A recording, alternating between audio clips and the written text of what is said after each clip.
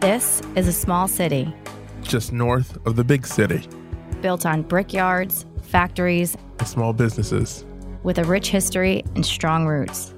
And this is a podcast that serves to tell our story, share our experience, and celebrate our community. This is Beacon. You can hear us good? I can Let's hear. get it on. We don't give a what. That's about to be my new That's how we're going to start it. That's Yeah. about to be my new Let's get it on. Oh, there it is. Okay.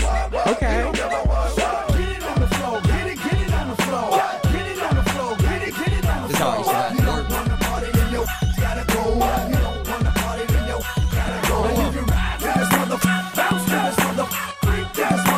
Let's get it on.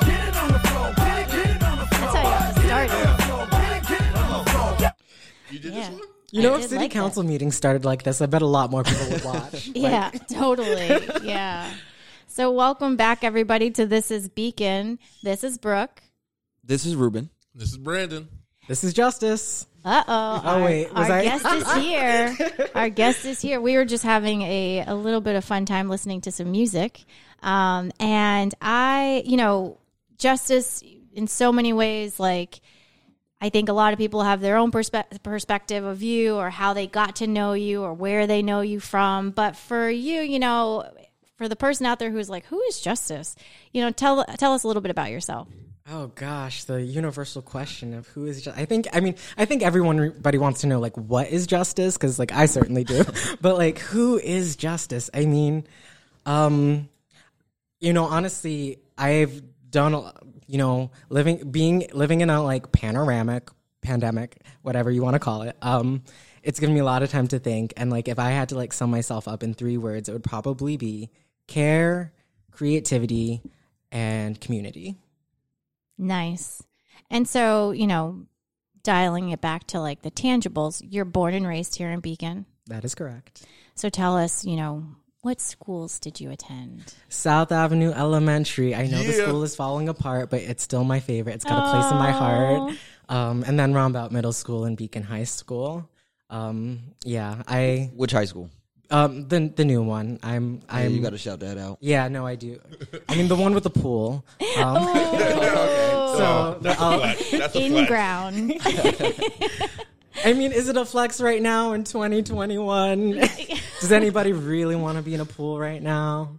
Yeah. I mean, so first of all, I also went to South Avenue, and I'm starting to think that we tend to have a lot of folks that went to South Avenue on this Yeah. podcast. Might be a South Avenue bias. Yeah, we had a South Avenue switch over to Sergeant, but we haven't had anybody I from. know.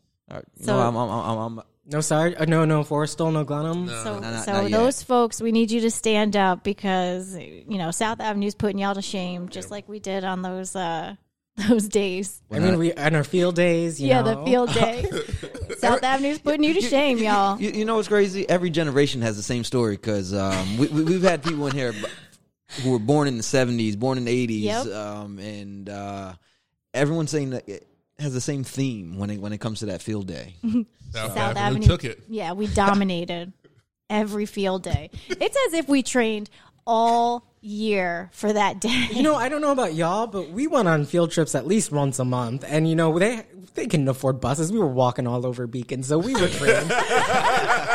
We were trained for that. We walked to Madame Brett. We walked to Dia. Yeah, we did. We definitely did. Walked to the sanitation place. We walked to Memorial Park. Nope. Yeah. You know what? Maybe yeah, that's we the did. difference. Because I bet you Glenham kids were being bussed. All right. There is value in being that's the value of adversity. That's what that is right there. Exactly. So you're born and raised here in Beacon. Tell us just in general, what was your experience growing up? Oh gosh. If I had to Yeah. Well, I don't talk a ton about my childhood. I actually I was raised a Jehovah's Witness, believe it or not. I'm not that now, but my family was super conservative, and they were I was a very sheltered child, so I didn't spend a lot of time like hanging out with other people from school or anyone else really. Like I spent a lot of time like when I was growing up in the church, and then as I became older and became a teenager, I sort of became rebellious, or as I like to say, developed critical thinking. That's a great way of putting it. Yeah, and I started definitely, I think around 16, 17, I like started going out into Beacon on my own and exploring the city and the community, and I was like, oh, it's actually a really nice place to be. And that's really when I started like getting my footing in the community beyond being in the school system. And when you started getting to the community, was it just a matter of like just getting out, seeing what's in the community, or was it like getting involved with certain things? Because I'll tell you from my experience, like I believe it was about maybe 2014, 2015. I seen you at, I think, even one of our I Am Beacon events. But then from that moment, like I just always just seen you on Main Street, you know. But like I was like just always walking, you know. So I didn't know exactly what you did or what you do. But it's like, oh, I know. So I used to always shout you out like, oh, hey, Justice, and like you used to have this confused look, like, how do you even know me? And I'm like, I don't know you. Like, I just know your name. So I was just So yeah, after school, I started just hanging out on Main Street and hanging and like exploring Beacon as my own person, which was really nice. And I started volunteering, helping to maintain some of the trees and plants along Main Street. And then while I was still in high school, I was gunning for a job at the library in Beacon. And while it was difficult for me to get a position there at first, I finally ended up working there. It turned into from 1 day a week to several days a week, which was really nice. And I volunteered at the Welcome Center. And so I was there on like Saturdays, and I would welcome tourists and be like, this is Beacon. This is my home. Welcome. Yeah. So now what drew you to the library? Why were you gunning for the yeah, library? Yeah, I was like gunning for, and I was like waiting for like what's the cool job that you were gunning for? We library. know some people. You know, it's so funny. When I was really little, I wanted to be a librarian, and now I want to be something else, and I'll talk about that later. But I've always felt safe and at home in libraries and around books and knowledge, and the opportunity to learn and to explore stories and sort of get lost and find myself. There was something about libraries that, amplified how I define myself today, again, which is care, compassion, care, creativity, and community. Because, I think a lot of people think of libraries as stuffy old places, but, like, they're really innovative and figure out new ways to help people on a regular basis. Like, the job of a librarian is to help people, and I think that's really cool. You know, you get paid to help people for free. Like, what better position could you be in, you know? So and of course I love to read, so. Yeah, I wasn't a big reader. I did go to the library a lot, surprisingly, for whatever reason. And because it was warm. Yeah. And and you could go there for free. Yeah. But thinking about like today with this pandemic and like this mask stuff, like it was like universal too. Like when like someone spoke loud, it was like almost like not to talk loud in here, and I'm a loudspeaker. You know, my voice projects itself, and I'm usually, but like you just knew not to be like loud in the library. Yeah, like that universal code, like always just stuck with me. Mm-hmm. And you know, my experience of the library, and you're right, that definitely describes the library, because I would call myself a little bit of a local advocate for libraries. Like I'm constantly like using the library because it's free. And a lot of people don't know that all of this that's in here is free. And they do a ton of programming, especially, you know, just learning events, like things that you could literally go to for free mostly. And they're great programs. So yeah, that is, you know, it's a resource to the community. However, the community must utilize this resource in order to keep it going. So thank you for that. And, you know, like that does make you a little bit unique, because I don't think in this age, right, someone who grew up in this era, right, would think, wow, a library is such an amazing place. Like when they think like, oh, my cell phone can give me any answer under the sun, right? Well, you know, I definitely, in 2016, post-election, I found a new appreciation for libraries because librarians are the people that you can turn to separate facts from alternative facts, you know? So it was just like, this is the place where I can find information, or this is where I can go to figure out whether this information is true or not, you know? This is the resource to tell me what's actually going on in the world. And I thought that new responsibility was something sacred, honestly. Like, this is where I go to find truth, you know? And I think libraries have always echoed this sort of framework of safety for me, but even more so in this foundation of new truth, you know, and the ability to help people figure out, you know, like what is actually going on. You know? Yeah. And so, you know, the other thing that came up for me is like, as you strike me as an observer. Yes. So over this time, right, like Beacon has gone through such change. From your perspective, like, you know, as you're seeing it, like, how are you experiencing all the change that has gone on in this community? So one of the things I've said for a long time now is if you leave Beacon for 5 minutes and come back, it's a whole new community. You see a whole new building that's up there, and you're like, where are people going to park? Where are people going to park? But, you know, it's constantly changing. And I think for me, I had to figure out, like, how to deal with change. And I think that's a huge thing with a lot of people. Like, change is the most consistent thing, and yet it's something so many of us struggle with.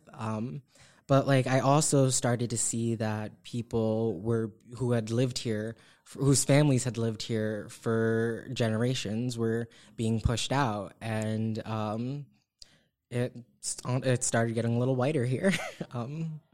Yeah. And, you know, I saw the rifts between old Beacon and new Beacon, and, you know, people who were labeled the first wave gentrifiers and then the second wave gentrifiers, and people who were called Brooklynites. And so many people from Brooklyn, you know, I started to notice this real divide and this anger toward people who were coming in and taking, I guess, as some people might put it, taking over the community. But I didn't know how to feel about it at the time either, at first, because, I mean, I feel like gentrification is definitely a complicated double-edged sword. It's like, yes, you're making a neighborhood look nicer, but at what cost?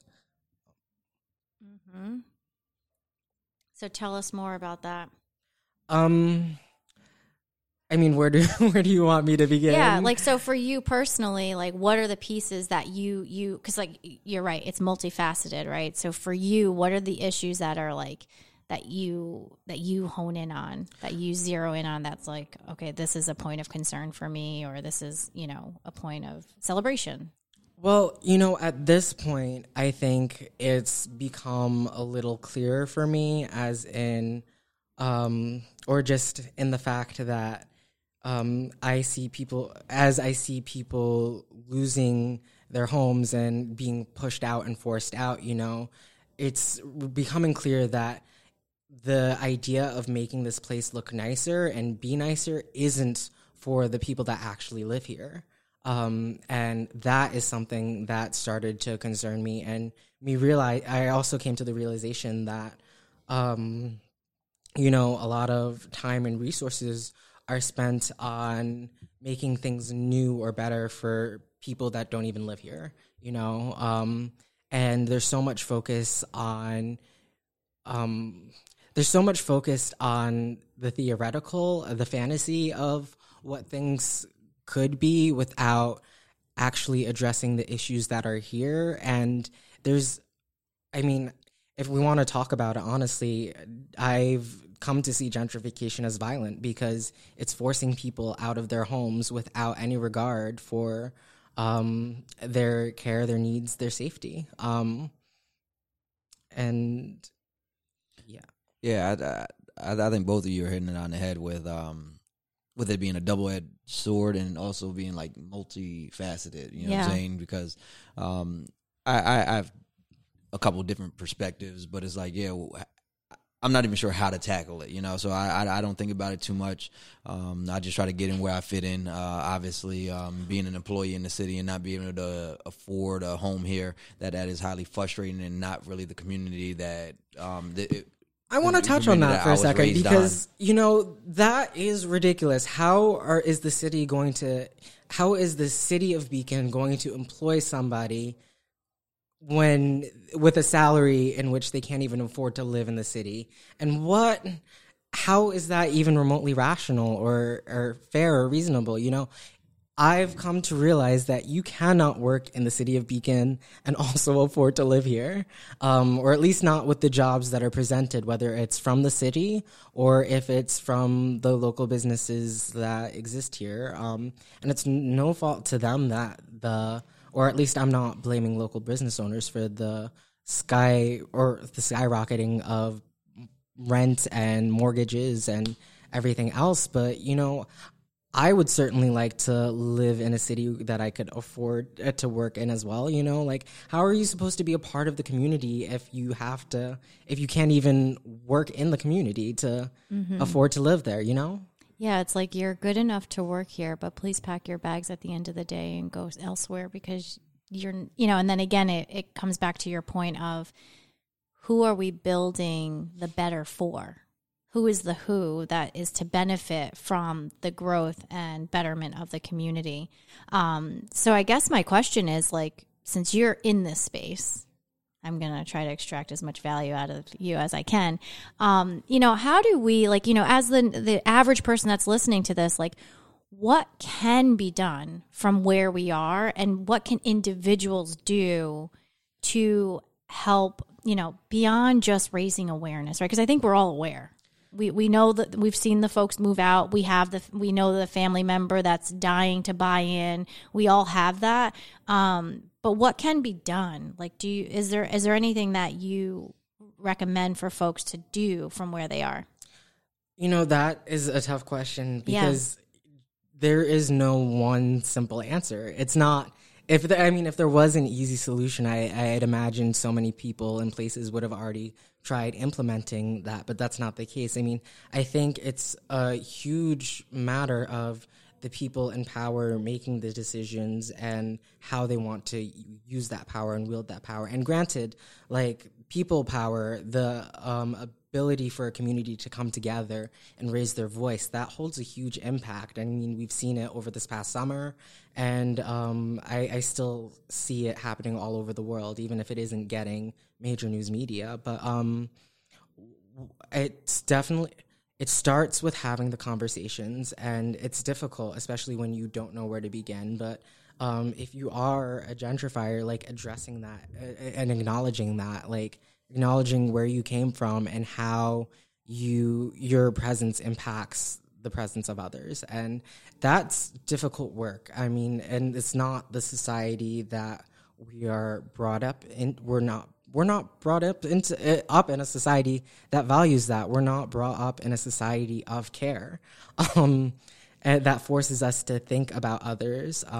And it's the work of doing that to begin with. But also, I mean, from where I'm coming from, housing is a human right. And nobody should have to worry about where they're going to lay their head for the night or what their shelter situation is going to be. And so I think as a community, that's something that needs to be addressed as a whole and say, well, we don't want homeless people here in our community, but how are we going to help them? You know, how are we going to help the people that are struggling how are we going to help the people in our community that are struggling to make ends meet and to keep their housing with that? And, you know, that does start with rent stabilization, and there's so many other things that go into it that I don't even know. I'm just joining this housing committee put together by a group of citizens that are, like, working to stop the impending evictions because of COVID and rent relief and that ending, you know? But I wish I had, the answer, but it starts with talking to the people that are most impacted. And and I say starts is the key word, because that is just the beginning, because then it turns into, okay, well, what resources do I have to help fix this problem, and not put this problem out of my line of view, because that is often what happens. But how do I make this a place that is equitable, safe, and enjoyable for everyone here in my community? Yeah, I think that's a real tough task. Just hearing you talk and hearing a couple of our past guests that came on, affordable housing was like a hot topic for a couple of them, and just hearing some of the similarities, and just picking up of some of the things they said is even starting for me to see the multiple facets to this, Yeah. because on the one hand you got what came up in the conversation was it's the renters who are hurting, not if you own, like taxes are definitely going up too, but they're not the ones being forced out, but like the rent, when the landlords are now saying I can double rent right now, or making it hard for a renter to live there to force them to move out, which came from a perspective for one of our guests. And then another guest, when we talked about some of the laws and legislations that are allowed in New York City, but only exist in New York City and don't exist for the rest of the state. And when you talk about like rent stabilization, that came to my mind. But also with the double-edged sword, I've seen people who would be technically old Beacon, who this kind of like, in the same conversation, I understand where they're coming from, but it's almost a contradiction in itself, because they'll say whatever they're upset about with Beacon, maybe like some of the changes, but then they sold their house at a price that they would have never got, or they're saying, "No, yeah, I'm selling now." So like at the end of the day, if Beacon wasn't where it was, you wouldn't have got that benefit. So like you're kind of on the upswing of your house. So yeah, it is a complex conversation, and I don't know how to tackle something like this. So I just appreciate the fact that you're jumping into this space, and like the last couple of our guests who are in this space, I appreciate the work that you guys are doing, and I'm hoping that some things will come out. Yeah, because it's not a one size fits all kind of thing, and it's not going to be solved by one area. Well, see, that's the thing about equity, and I think that's the thing a lot of people don't understand. Equity acknowledges that there is no one-size-fits-all solution. It's addressing the individual cases and addressing how circumstances impact different individuals based on different based on different things. And, starting to look at things with a lens of equity, it's hard. I mean, it's not, I should say it's work. It's work. And at the end of the day, there are people that just don't want to do that work. Yeah. But they want to sit in the positions and collect whatever fringe benefits they can. Yeah. Yes, they do. Mm-hmm. So we're going to get into all things of what you spend your time doing. But before we get into like your work that you do for this community, tell us about, when you do have free time, air quotes, and I know you're giggling. Where might we find, like, what do you like to do for fun? What do you like to do outside of all of your work? I mean, like pre-pandemic or now? Because I mean, well, I mean, I think I think it would be good to like explore, just like take a step back and like look at like how I got to where I am now. Yeah. All right. Yeah, that's cool. Yeah, because I was not an activist this time last year. That's for sure. Wow. And I was involved. I mean, before, after high school, I was the youth president of the NAACP Southern Dodgers branch, and I was on the city's commission, or the city's HRC. And those were definitely experiences. The Human Relations Commission. Yes. I don't know if they're the Human Relations Commission or the Human Rights Commission. I know there's an argument between like what the name is or should be. But or a committee versus commission. Oh, gosh. Yeah, there's a lot. I have a thing against committees. I honestly, personally, I feel, I mean, I'm just going to go off on this real tangent real quick. I feel like committees are set in place to slow things down. It's just like, you know what? If there's a problem, we'll form a committee. You know, instead of just being like, okay, well, what's the problem and how can we address it now? You know, it's like, let's put this committee together, and over the next several months, you know, this committee will meet once every 2 weeks, and you know, it's just. I would like, definitely say I won't put words in anybody's mouth and say that that's the intention, but I, as someone who has been asked and from time to time has participated, I will 100% agree that whether or not that's the intention, that's definitely what happens, because two things come out of it. When you create a committee or an entity of any sort, task force, whatever you want to call it, what you're doing is two things. One, you're telling everybody else who's not involved in that said committee that the committee's working on it, so you can go sit down, right? So now you're disengaging folks. And then number two, because now you've set in place a process of some sort, you're saying, oh, well, now the issue isn't as hot, right? Like it's almost as if the committee being formed in and of itself takes it off the hot burner, right? And just by those two things alone, it tends to go off and die a slow death.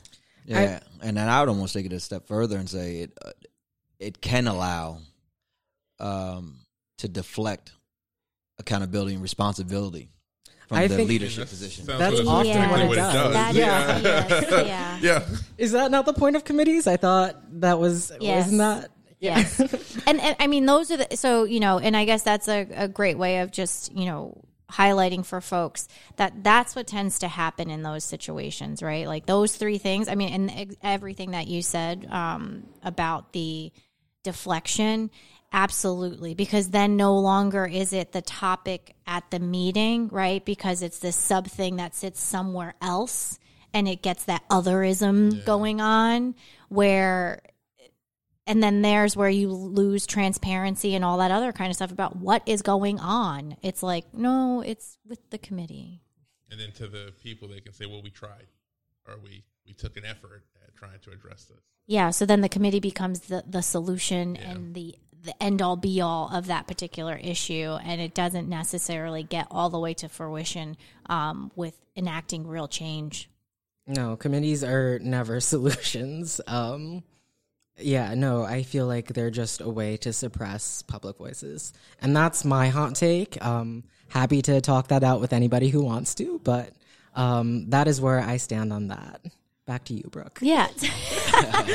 You're good at this. You're going to take my job away. So everybody knows you, or not everybody.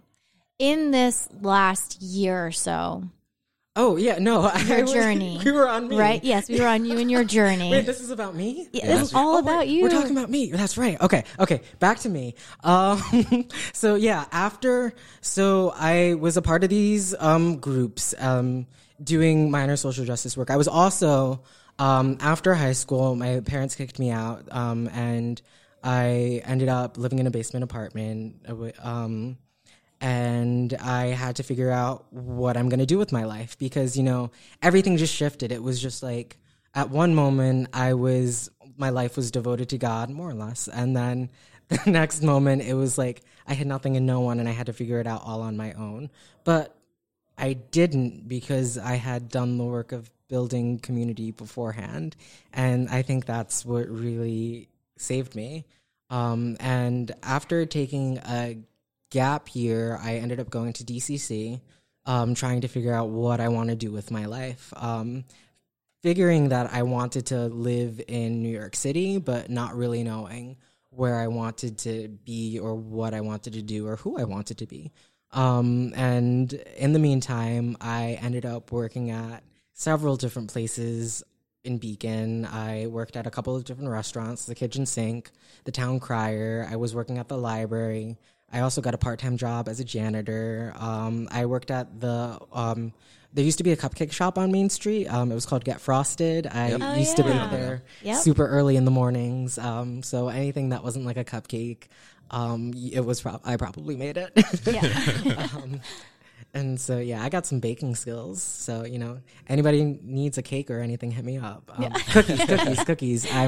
I'm superb at cookies. Anyway, so I was working all over Main Street. I was working 7 part-time jobs to pay for college full-time out of pocket. So I kind of ended up in this work cycle of work, school, work, and maybe I'd get sleep every 2 or 3 days, but so when I was seeing you walking, you actually weren't exploring anything. You were getting from one job to the next. Yeah, that's pretty much it. Yeah. But people ended up knowing. That's why I was like, why is he waving at me? I got to get going, man.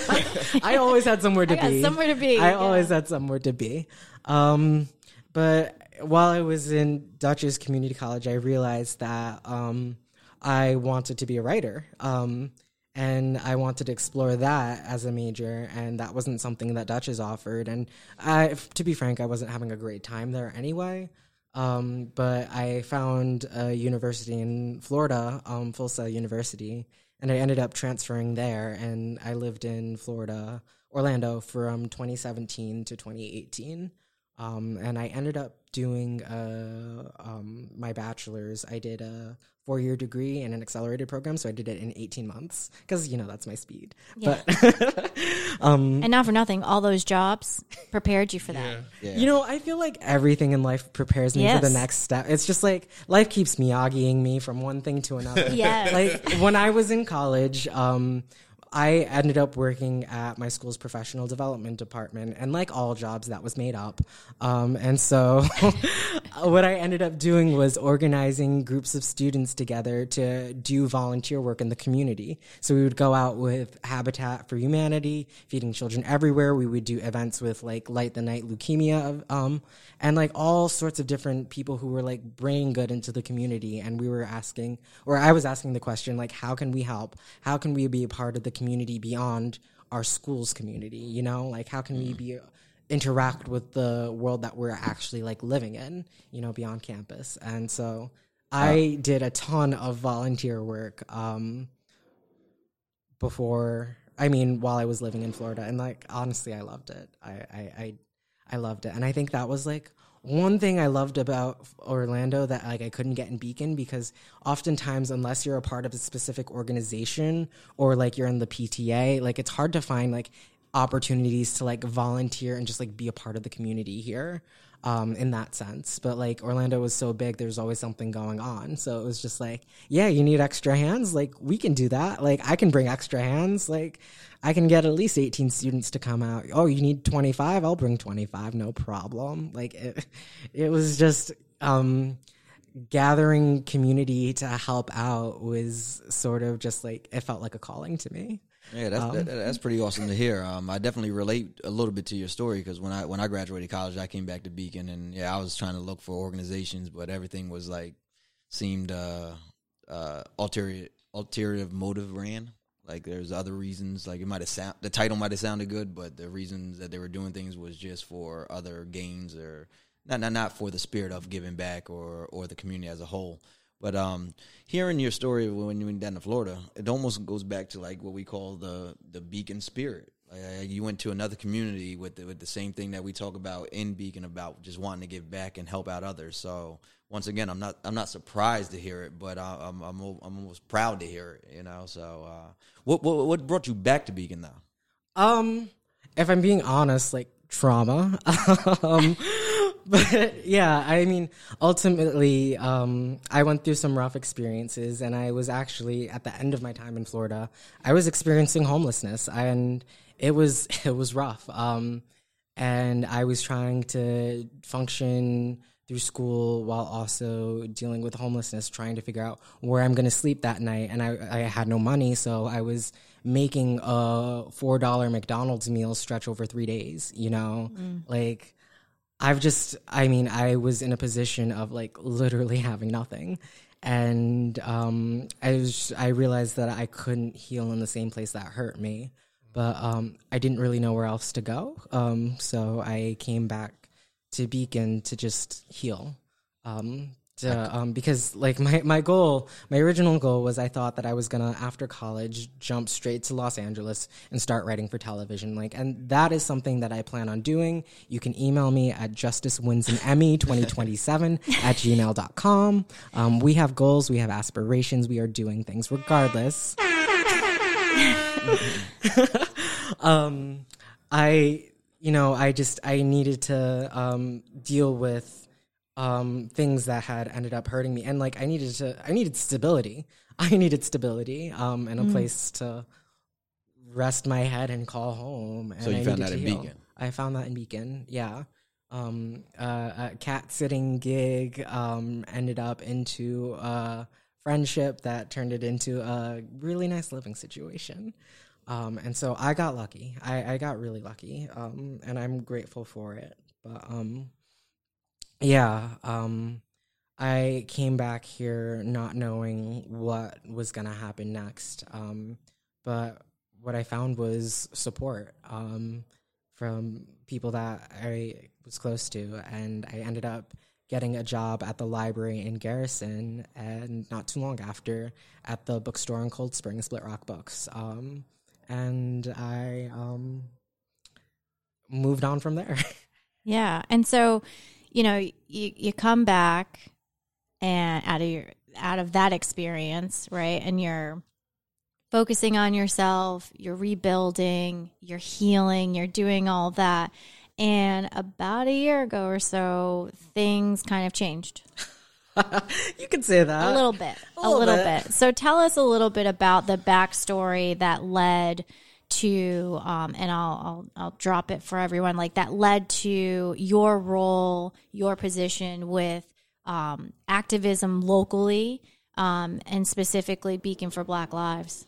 So when the pandemic first hit, or impacted us, it was like a week after Mount Beacon was on fire. Like our world was literally on fire. Yeah, does anybody remember that? Oh yeah, I forgot about that until just now. Oh my god! Yes. Yeah, I'll send you guys pictures so that you can like post it with this podcast. Yeah.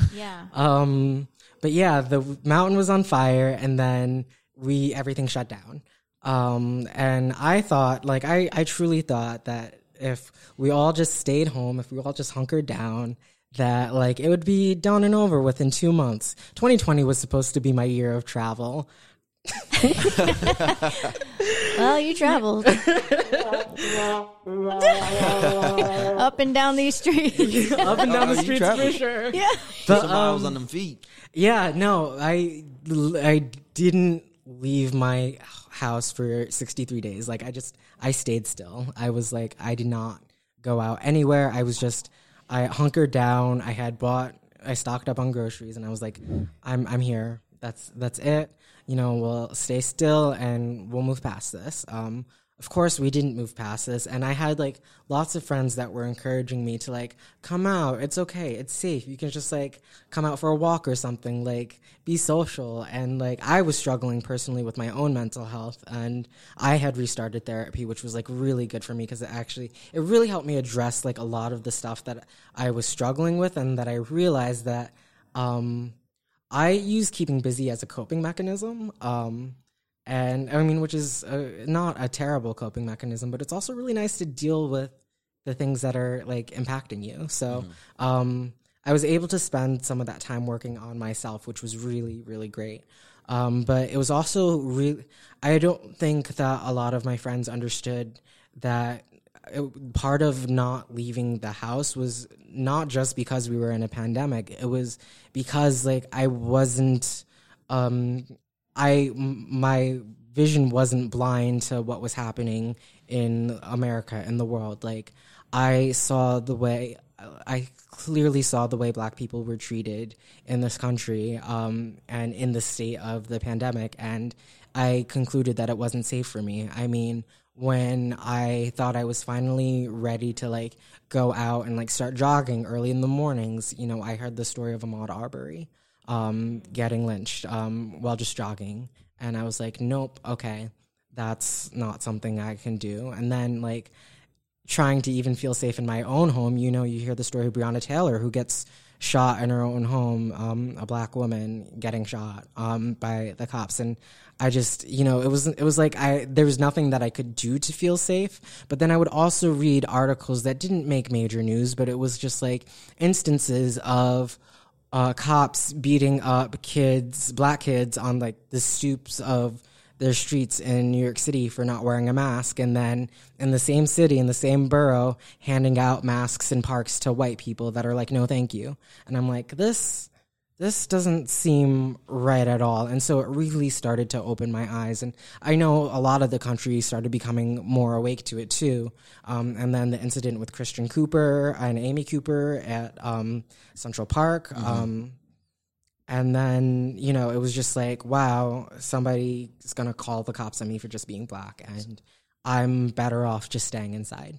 So a lot of this was coming from like everything that you were seeing. So it wasn't necessarily you had an incident in Beacon where it's like, oh, you know, I'm not going back out because I know this officer and this is what he did to me. And I think what I'm hearing you say, and I think it's a great perspective to put out there, because if anyone knows me, they know that I think movies are real. So what I see on movies, I'm like, oh man, I got to be cautious of that. So I definitely in my youth, I used things that I've seen in even movies as a caution. But I'm almost hearing like as you were seeing it, because it's actually news. This is real life. This is actually what is happening, and happening in our state too. Some of it, yeah. So that really hit you even on an individual level of where you're like, you know what. I don't even want to take no. I don't know if it's happening in Beacon or not, but it's happening everywhere, and Beacon is no different. You know, like I have to be hip to reality that even though we are a special gem, we are in this bubble, but we're not immune to anything else going on in this country. And I'm seeing what's going on in this country, and I don't want it to happen to me here. And like. You don't want to be the story that comes out of here. You hit the nail on the head. Yeah, and so you know, the thing that brings up for me is the fact that, you know, that's the environment that we're in as a country. That just is. It's not, you know, it's not right, wrong, indifferent. It's none of those things. It is the actual environment that we are in. And during that time of shelter in place specifically, right? Like that is, you know, HD quality coming in, you know, because, you know, you think about who you were when you were like busy and on the go and this and that. You don't have access to that stuff. Your cognitive dissonance can kick in there, right? Because it's like, well, I've been out every day and nothing happened to me, you know, like, and that's where like, and I think that's part of like what informed people being so in tune to it, because they didn't have those, you know, they weren't as busy. They weren't so in, you know, all out and about and all that stuff. Whereas these are the only images that you're seeing at this time. Yeah, no. I thank you for sharing that, because you brought in even my perspective of having those arguments with people when people are saying, well, you know, that doesn't happen here. Well, it could, because I'm also I understand how things can progress, you know, so like things start with mistreatment, then it start with a little bit bullying, then the next thing you know, now it's turning into some type of violence. You know, people say that it doesn't happen here, but it does, and you know, you're just not talking to the people that it happens to. Mm-hmm. And I knew that I was living in my own bubble, and like I could hope that it didn't happen here, but I was not privy to how much violence that Black people and people of color in our community had been experiencing outside of my own bubble, you know? I was like, it's not something that's happening to me, but I was afraid of it could happen to me. I wasn't living off of the experience of it did happen to me, you know? But I wasn't pretending like it wasn't something that was a possibility. And what ended up getting me out was George Floyd. And the first protest that ended up happening in Beacon, before Beacon for Black Lives existed, it was Kierda, Stephon, and Xavier. You know, Kierda put out that call to action, and the three of them together ended up making this protest happen. And I've seen protests happen in Beacon, and it's usually 12, 20 people raising signs at Polo Hill Park and getting honked at. And I said, you know what? If that's what this is, that's fine, but this is important, and I will risk it all to go out and stand up for this and say George Floyd's life mattered and Black Lives Matter, and that my life matters. And I got there early, and to my surprise, there were already over 100 people there. And that was the first time that I felt that my Black identity, that my Black life mattered. Like, to see that many people show up and chant, and hear so many people chant and look at me and like tell me that my life mattered, that my Black life mattered. That was huge. That was huge. And that is something that I just couldn't let go of. I want to live in a world where that's not even a question if my Black life matters or not. You know, it shouldn't be an argument. It shouldn't be a debate. Why is this something that millions of people have to scream to even get an inch moved from any sort of law enforcement agency or anything, or government or anything else? You know, why is this such a battle to help people to understand that Black lives matter, you know? And so I just getting my toes wet, I quickly realized that this was something that I needed to give all of my energy to, and that this was something that I wasn't going to let go. And so between that first protest and that second protest, between the first, second, and third protest was me reaching out to the organizer of the Kierda, Stefan, and Xavier, and saying, how can I help you get more organized? What can I do to support? And quickly realizing that it was just the three of them, I was like, oh, yeah, let me bring my organization skills and my newfound graphic design skills to the table, and help you keep this going. And then so forth, we became Beacon for Black Lives. Yeah, and at that point, did you look back at all your other experiences, like what you organized in Florida and everything? Everything in my life had been training me for this. You're like, okay. Wax on, wax off, here I am. You're like, I am seeing it all now. It all makes sense. And not for nothing, right? Like where you were personally, what I'm hearing is it had such an impact on your ability to convert where you were into action, right? Like, which for me tells me that you were uniquely qualified to be in this space. You know, I mean, for myself, it really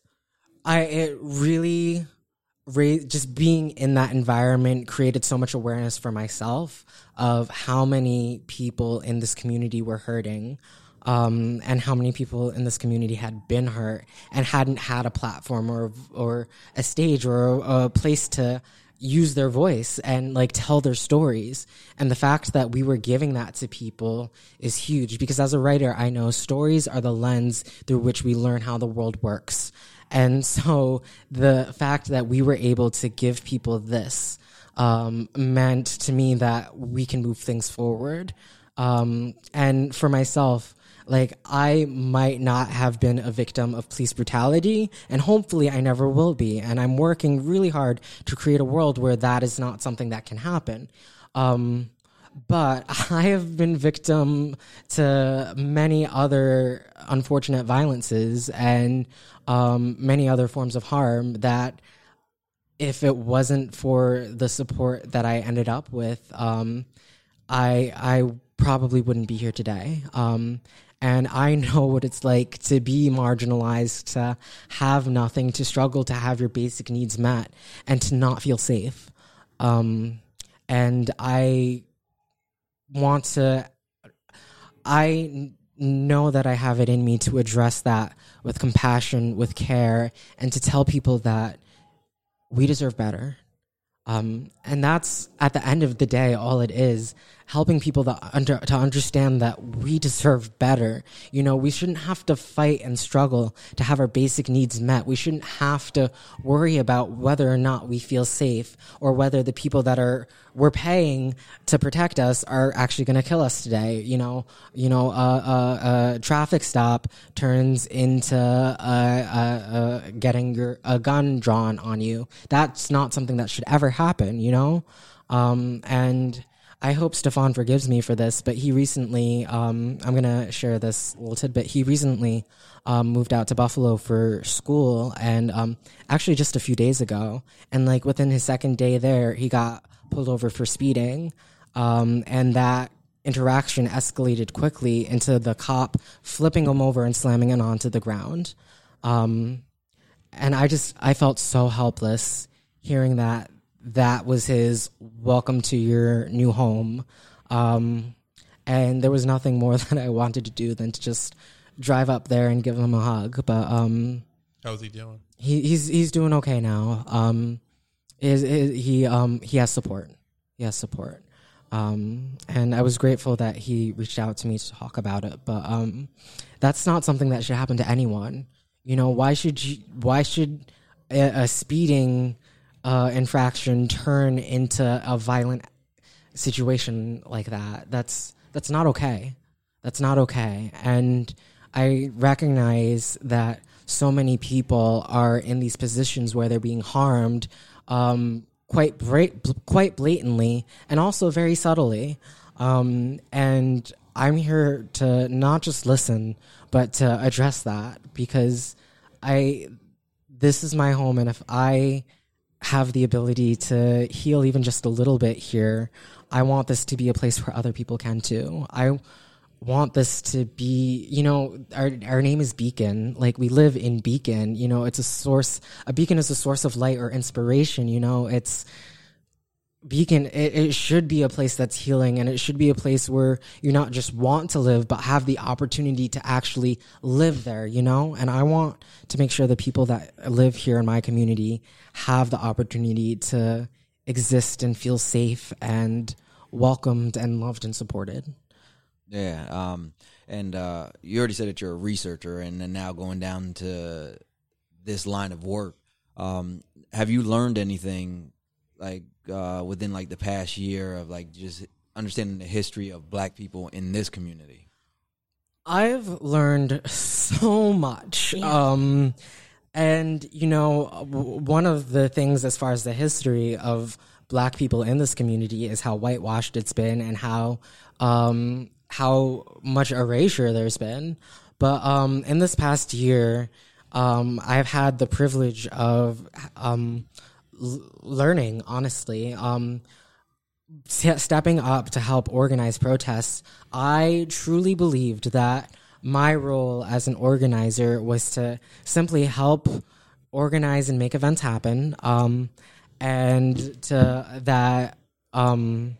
that there were going to be other people that showed up and did the grunt work of, you know, reaching out to the politicians, putting out the needs for change and what the demands are. But I quickly realized that everyone else was looking to us, to Beacon for Black Lives. Like, what do we do next? How do we address these issues? And as a team, we sat down and we realized that we have to educate ourselves. We need to figure out how we can actually use this position that we've created to help people beyond talking about it. Because if all we do is talk, then nothing's going to change, you know? You can tell people that you're struggling and hope that something changes, but at the end of the day, there's work that needs to be done, and you know, people were looking to us to help with that work, or at least guide them with what that work was.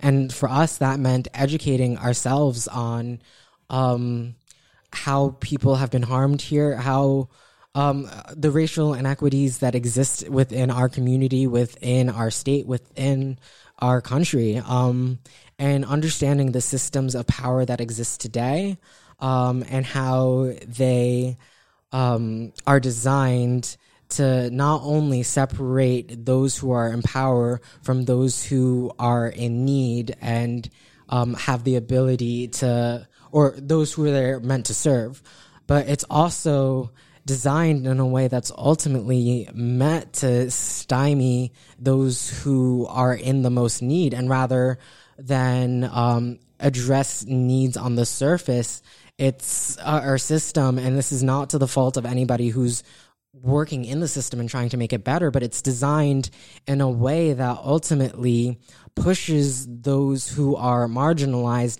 out of view. That way you have the convenience of not caring. And that is something that I realized is missing, is care. And there are so many people who care, but we live in a culture of individualism that is also designed to separate ourselves from our very own neighbors. And when we're all so separated, we don't realize that we're dealing with the same struggles, and that we're in so many ways we are the same, and that we all ultimately deserve better, you know? So, yeah, I don't know where to go from there. Yeah. Well, also, just to be clear, right, because I think some folks may look at, you know, the work of Beacon for Black Lives, and they may just like isolate it to like, this is about police reform. But in reality, what I'm hearing you say is much more than that. So, in a lot of that, you know, there was this, of course, slogan, defund the police. And while I recognize that slogans such as ACAB or defund the police can be problematic, they're the slogans that get your attention, because for centuries, Black people have been saying, you're killing us. You need to stop killing us. And the response has been met with, well, not all cops are bad. So when no bad apples. Yeah, there's just a bad apple here and there. Well, so, you know, that gets ignored. But when you say something that gets people's attention, like defund the police, they're like, well, why would you defund the police? You've started a conversation. And defund the police is not about taking money away from things that keep people safe. It's not. It's about analyzing the question of what is community safety. And when Beacon for Black Lives sat down and actually looked at this question and addressed it, what is community safety? You know, it goes more, it's beyond just crime response, because that's what police do. And I just wanted to dispel this myth right now. Police do not prevent crime. They respond to it. And that is something that oftentimes we forget. And looking into the data and just taking my research background, or using my skills of research, it was something that I figured out was that only 3% of what the police respond to in Beacon is violent crime. Like, only 3% of what they do is responding to violent crime, not preventing it, but responding it. And yet they get 25% of the city's budget. So when looking back at what is community safety, you have to address, well, what are the things that are making people feel unsafe right now? What are the violences? What are the insecurities? What are the struggles that people are facing? And it goes simply into housing and food security. And I mean, healthcare. Right now, you know, there are so many people that are worried about whether or not they're going to be able to pay their next month's rent or their mortgage. You know, there are so many people that are worried about where their next meal is coming from, which is why Beacon for Black Lives teamed up with Binnacle Books and Fairground to start the Community Fridge Project. And you know, with living in the pandemic too, you know, it's just we realized that because so many students were going to be working remotely, we all, I mean, this wasn't even something that was in my radar, because I recognize that I have the privilege of having somewhat reliable internet, but so many people in our community don't have that. And that is the utility that everybody needs, which is why in our plan for community safety and our asks for community safety, we demanded municipal Wi-Fi. Students going back to school in this new school year of a pandemic, we realized that so many of them were going to be forced to have remote learning. However, they wouldn't have the opportunity to even engage in their schoolwork because they didn't have reliable internet. How is that fair? How is that equitable? Especially when the most impoverished students and most people in general that tend to have the least access are people of color, you know? And so looking at these issues and addressing these issues, okay, people need Wi-Fi. We're going to demand it from the city, but in the meantime, what can we do to set up Wi-Fi for people in our community? And we ended up setting up a Wi-Fi hotspot in Memorial Park, and that was one of the many places that we're working to get it. But, that's another thing too. It's like the city's working on doing a comprehensive study and figuring out what they can do to make it happen, and that's great. I'm appreciative of the fact that they're working to address it, but the problem exists right now. And so these kinds of things require us to get our hands dirty and to say, what can I do to help right now? Yeah. And same with the community fridge. It's like, it's great that we were able to push the city to funnel some money into this year's budget for food justice. Not a lot, but I won't. It's a start. But that, it taking months and months of like pushing for this, that didn't get the community fridge going. It was a group of people saying like, hey, like, look at all of these tiny food pantries that are being filled and 20 minutes later emptied. There's so many people that are in need. Like, what can we do right now to pool our resources to figure out how we can help the people in our community who are in need? And at the end of the day, it's just a matter of directly addressing the issues and looking at what community safety is and saying, people in my community are struggling with this. I'm struggling with this. What can we do together to make this something that we're not collectively struggling with anymore? Yeah, well, there's a lot to unpack there. Yeah, and thank you for sharing all that. I think that's a lot for us to digest right now. Well, I think there's a few things that come to mind for me. I mean, first, I do want to thank you for debunking the myth on this defund the police because, like you said, it offers the opportunity to start a dialogue, right? And I think what ends up happening, though, is when folks hear, or some folks hear, defund the police, it's a non-starter. It's like, well, then we're just not on the same page here. See ya, But the fact that it's, in so many ways, I mean, I don't want to put words in your mouth, but it is kind of like clickbait, right? It's like, I want you to wake up. I want you to say this, like, I want you to understand that I'm being serious here and I want to have a conversation, and that's your intention with it, right? Because, again, when you throw out a blanket solution, something like that, it's like, wait a second, hold up. What does that mean? What does that mean, right? But for the folks that, it's the non-starter, it's like, it's stalls dialogue, right? Like, I'm glad that you said that because it does kind of like then offer a new way of addressing it for sure. But one of the things that I want to ask is, if it's a non-starter for some people, were they willing to engage in the conversation in the first place? And I don't know that they were, and maybe they were, and hopefully they will. But it's as simple as this for me.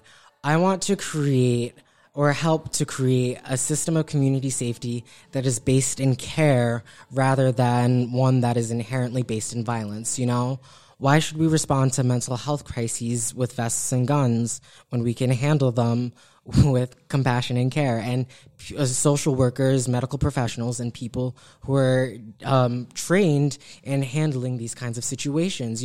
One of the things that I think of is my younger brother who is on the spectrum. He's autistic. And he's a large black man. And so if he were to have some sort of mental breakdown, how would the police approach that?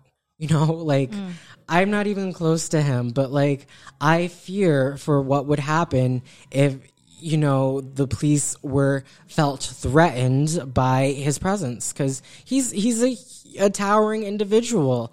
But that doesn't mean that he would harm anyone. And so why should the response be harm? Right. Yeah. Yeah. No, I definitely want to thank you for your time too, because you are sharing a lot with us. And like the defund the police, the conversation starter. I think also what happened through the whole transition of this with the protests and then moving to that, I think there was also other organizations that had their agenda with that slogan, and I think your organization got thrown into it. So just hearing you talk, I think one thing I would like to see in the future is maybe having Beacon for Black Lives come in, because there's a lot of questions that I have, and I would want to talk with you about that that's not what today's for, and I wouldn't want that weight on you. I'm saying you got enough of it yourself. Well, I would love for us as a team to come in and talk. For sure. I think you definitely raised. Yeah, a but lot of questions. it's good to know all the issues that you are, right? Because I think in some ways, like, it can be looked in this one silo, right? Like, it's only about the police reform, but what you've just done is really unpack that. You know, the intention is really about understanding what safety is, period, which then extends way beyond just this one entity of our community, not to absolve it and say that that's not the problem. It's a part of it, but you're also looking beyond it to say, okay, what are the issues, right? Like, we talked about the housing, we talked about food security, right? Like, there are multifaceted, and then down to something as, you had pointed out that wasn't as conscious, right, with the Wi-Fi, right? So, I appreciate the fact that you guys did take the opportunity to step back and say, no, what is all the things, and because you could have been, you built this yourself, right? So you could have been very focused and isolated and been like, well, this is the one thing I want to impact. But no, you guys really took your lens of compassion and care to say, okay, if these are the folks that we want to make sure that we are advocating for on behalf of, let's take a step back and see what are the true issues that are impacting this particular community. Well, at the end of the day, I like to look at Beacon for Black Lives as a conversation. It's a conversation between people who, for whatever reason, have a platform and the community.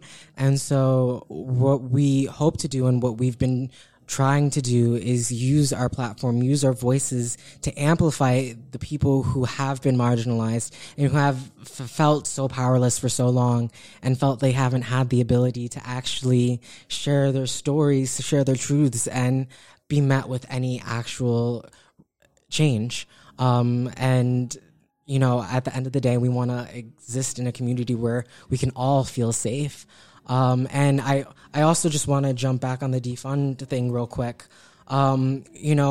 Nobody's saying, like, take the entire police department's budget away tomorrow. Like, I don't think that... And Beacon for Black Lives, because there are some people saying it. Yeah. Well, sorry. Yeah, let me make that clear. Because You're like, for you, me personally. Yeah, but for you, Justice. That's what we want to make sure. Well, yeah.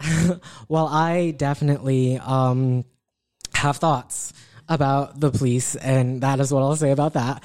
I don't think it would be helpful to anyone to just strip what seems to be right now the only thing that we as a community know as our bridge to community safety, without any sort of solution or preparation or anything to substitute or consequentially deal with everything that's put on their plate. It's also about recognizing that the people that us as a community have tasked on dealing with all of our social issues, they're overburdened right now. And it's saying, okay, well, why are we putting all of our social issues onto you in the first place? It's saying, why don't we designate specific resources that are created to deal with these specific social issues? And yes, you can still handle violent crime wherever that exists in Beacon, which, again, 3%. But let's invest in other things. Let's invest in what this community is needing. Yeah, and what I'm hearing from you too is that it's a much broader issue, right? And when you start thinking of it from that level, that pours and points all things leadership, right? What does leadership look like in this community when you're looking after it on all these different angles, through all these different lenses, right? Like, it isn't just, like when you said, why are we putting all of our issues on the police, right? That's the system that we're in today, that they end up in situations where they are responding to mental health crises. They are, is that the right word? Crises? Crises. Yeah, crises. Y'all are the social worker will fix me on that one. They are responding to issues that other solutions could be better suited in those environments, right? Or at least have the capabilities, resources to respond appropriately, which we haven't had those questions really raised in such a way in our community today. So I know there's something that you'd like to share with us in terms of where you're going to be in this perspective, or where you hope to be in this perspective. You want to let the folks know? Yeah, you know what? I've also, one of the things that I realized about myself is that oftentimes I only stay in a given spot for about 2 years, or at least that's been the pattern. So I was coming up to my 2-year term, like coming back here at the end of 2019. I love how you put that. It's my 2-year term. Time's up, y'all. Gotta go. Well, that's what it was. It was just like, am I gonna go now? Like, do I leave? Like, what do I want to do? Where do I want to be? And I mean, I definitely, I plan on, and I'm going to pursue a career in writing for television. Like, that is a given. And tell us that email again. Justice gets an Emmy. Justice wins an Emmy 2027 Yes. at gmail.com. We're manifesting out here. That's right. You got to put it out there. No, and everyone else is subconsciously manifesting for me, so I really appreciate everybody who emails me. I thank you personally. Yeah. This Emmy is because of you. Love it. And before we wrap up and Brandon gets to his question, No, he has something to share. You're missing out. I thought that was going to be the bonus episode. In my 2-year thing, I was just like, well, I had to examine, like, is now really a good time to make that jump to leave Beacon? And the answer was no. And not because I think the work is reliant on me, but because I know that this work that I've been doing all summer and for a long time now, it is in a fragile place, and there are people that are ready to co-opt it. And at the end of the day, I know that I am a driving force in the social changes that could be. And I want to see this be a safe place for everyone. And we are at a point right now where that can happen, you know, where we can build a system of community safety based in care. And I want to see that happen. And so I had to say to myself, well, if you're going to stick around, how do you want to spend your time here? In what ways can you have the most impact and help the most people? And in that, I realized that meant for me to run for city council. So I threw my hat in the ring, and I am running for city council Ward 2. And just to be clear, I did try to convince Eric.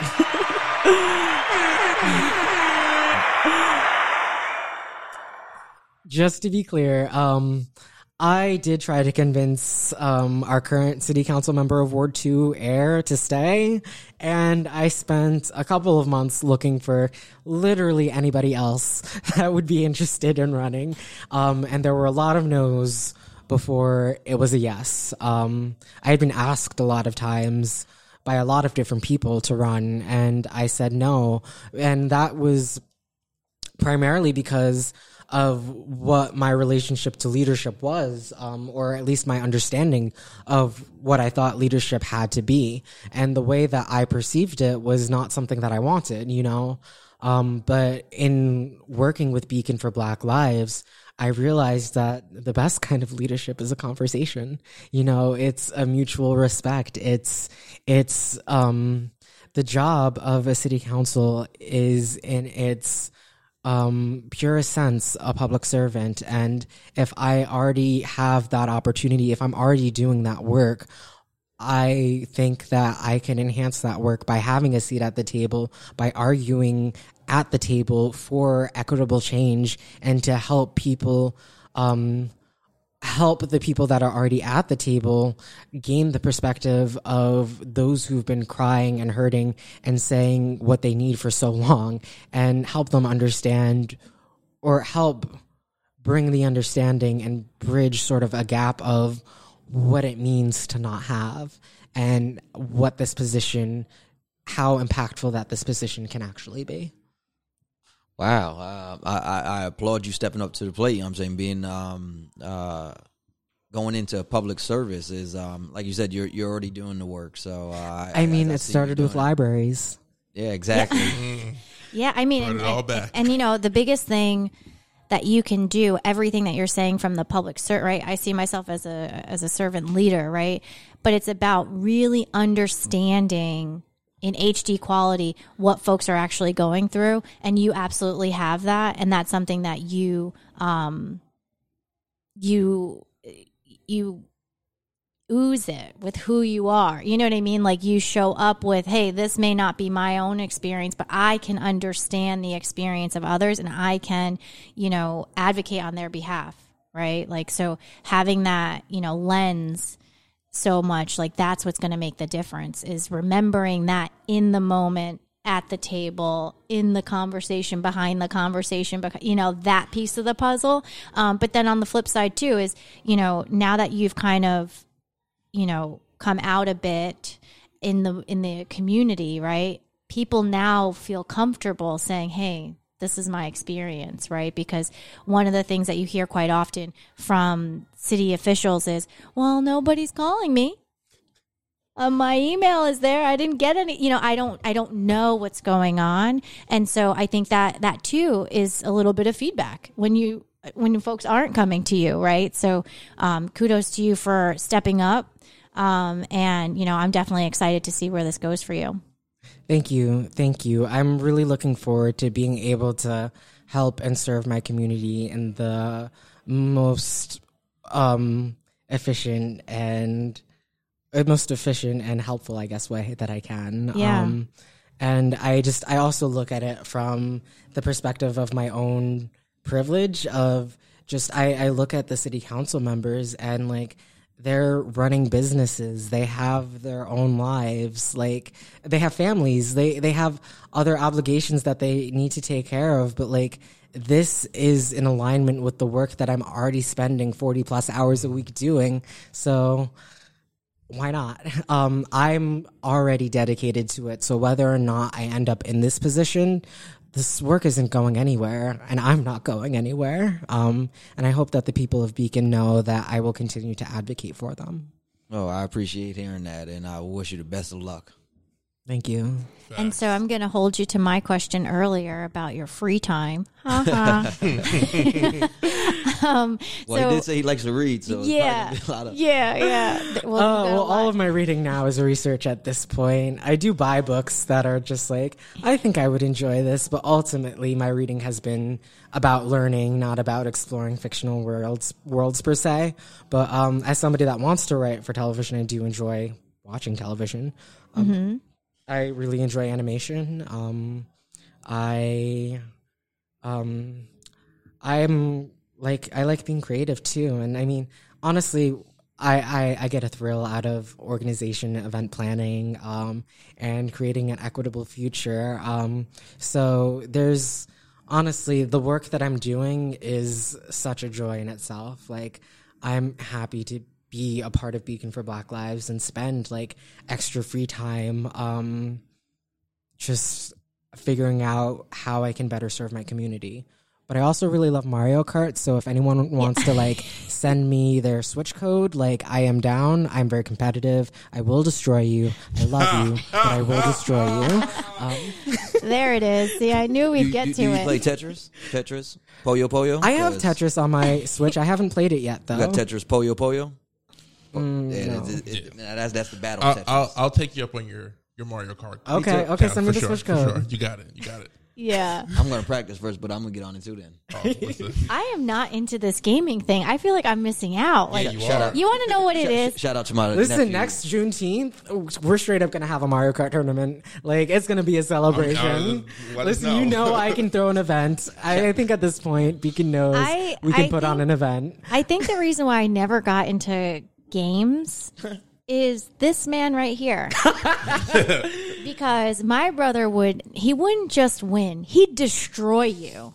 So I just got in my head, like, this thing, like, I'm not good at this thing. It doesn't matter if we're racing cars or if it's Street Fighter. It's like, I'm getting like destroy, like what am I doing here? So I just never really got into the video game. Yeah, shout out to my nephew Christopher. I'm saying that Nintendo Switch is getting a lot of use. You know what I'm saying? Yeah. So one last question before we let you get going. Brandon's gonna walk you through it. Yeah, so Justice, once again, thank you, sir. So here at Iron Beacon, we like to refer to ourselves as the Avengers of the city. So my question for you is, if you were to be drafted onto the Avengers, what would your superpower be? Oh, I feel like I talked about superpowers on the last podcast I was on you with. So I'm excited to talk about it again.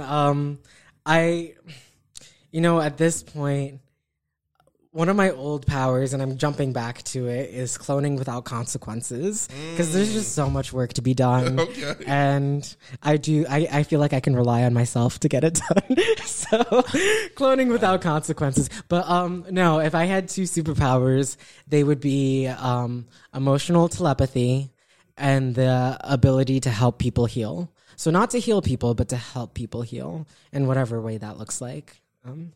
Yeah, I like that. Yeah. Makes sense. You're on the team. Yeah, and emotional use that. telepathy, because I don't want to read people's minds. That's intrusive.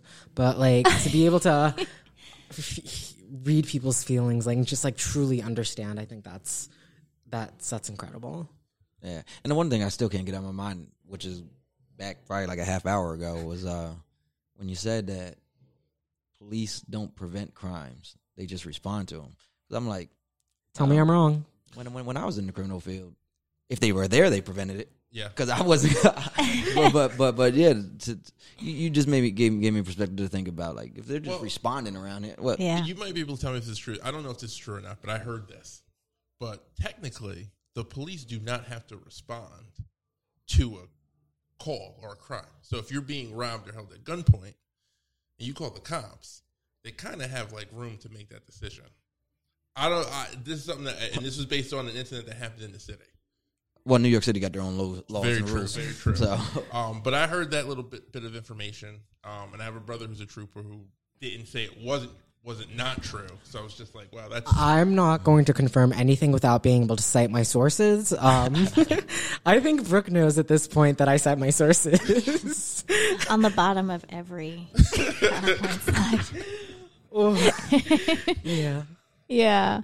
Well, thanks so much for coming in and sharing for your having journey. me. I feel like I've learned a lot about you. That's for sure. yeah, and definitely Yeah. got more of an understanding of who Justice is. Yeah. Into the Emmys in 2027. Yeah. Like, it'll be a show. So for folks who want to know more about you, your journey, and especially now that you are running for council, where should they find you? You can follow me on Instagram. I live on Instagram. My username is Yellow Swagger. Although I haven't been spending as much time on Instagram lately. I'm also on Twitter. My name is Justice Laughs. So, Nice. yeah. I mean, Reach I'm out on and all the follow. social media. Yeah. If you message me through Facebook, I might not respond for 5 days, but I'll get to you. I promise. It might take a minute. But yeah, you can find me anywhere. And honestly, if you see me on the street, you can reach out to me. My number is online. My email's out there. Like, I'm very reachable, and I am more than happy to sit down and talk to anyone. Please, like, talk to me. I'm here, and I'm here to listen. Awesome. Well, thanks again for stopping by. Thanks for having me. I feel like there's one more thing that I wanted to say. Should I talk about the book that I'm working on? So You totally can. Yeah. I mean, we're here. okay, just like a brief plug. I mean, Yeah. so What's it I'm- about? So it's a time travel story following Lewis Latimer, the black inventor who created the filament that we have in the light bulb that we have today. And he created that to create a better standard of living for people who had just been freed from slavery. So what I decided to do was after the bombing of Black Wall Street, Tulsa, Oklahoma, I decided to like take him as a person and like turn him into a character that's like, that's enough. I thought that I can make lives better for Black people, but I can't. I won't see that happen in my lifetime. So he builds a time machine and jumps forward into the future in 20-year increments, and meets up with some Tuskegee Airmen, ends up in civil rights fights, and ends up fighting at Stonewall with Marsha P. Johnson, ends up fighting in our times as well. And it's really him just exploring the question of what does Black liberation look like, and when will Black Lives Matter? What does that look like? So that is a story that I am working on, and stay tuned to ask me about it. I'm having a lot of fun. That's awesome. Yeah, And my publisher is too. So. And what's the timeline?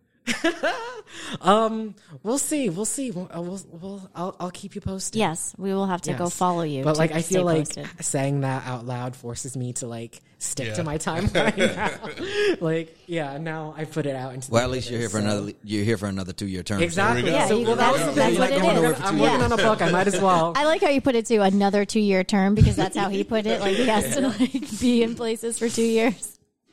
No, that's awesome. So yeah, so we'll hold you to it because now we want to read it. It'll be a good read. I'll keep y'all posted. Awesome. Well, thanks again. Yes, Thanks for thank you. having me.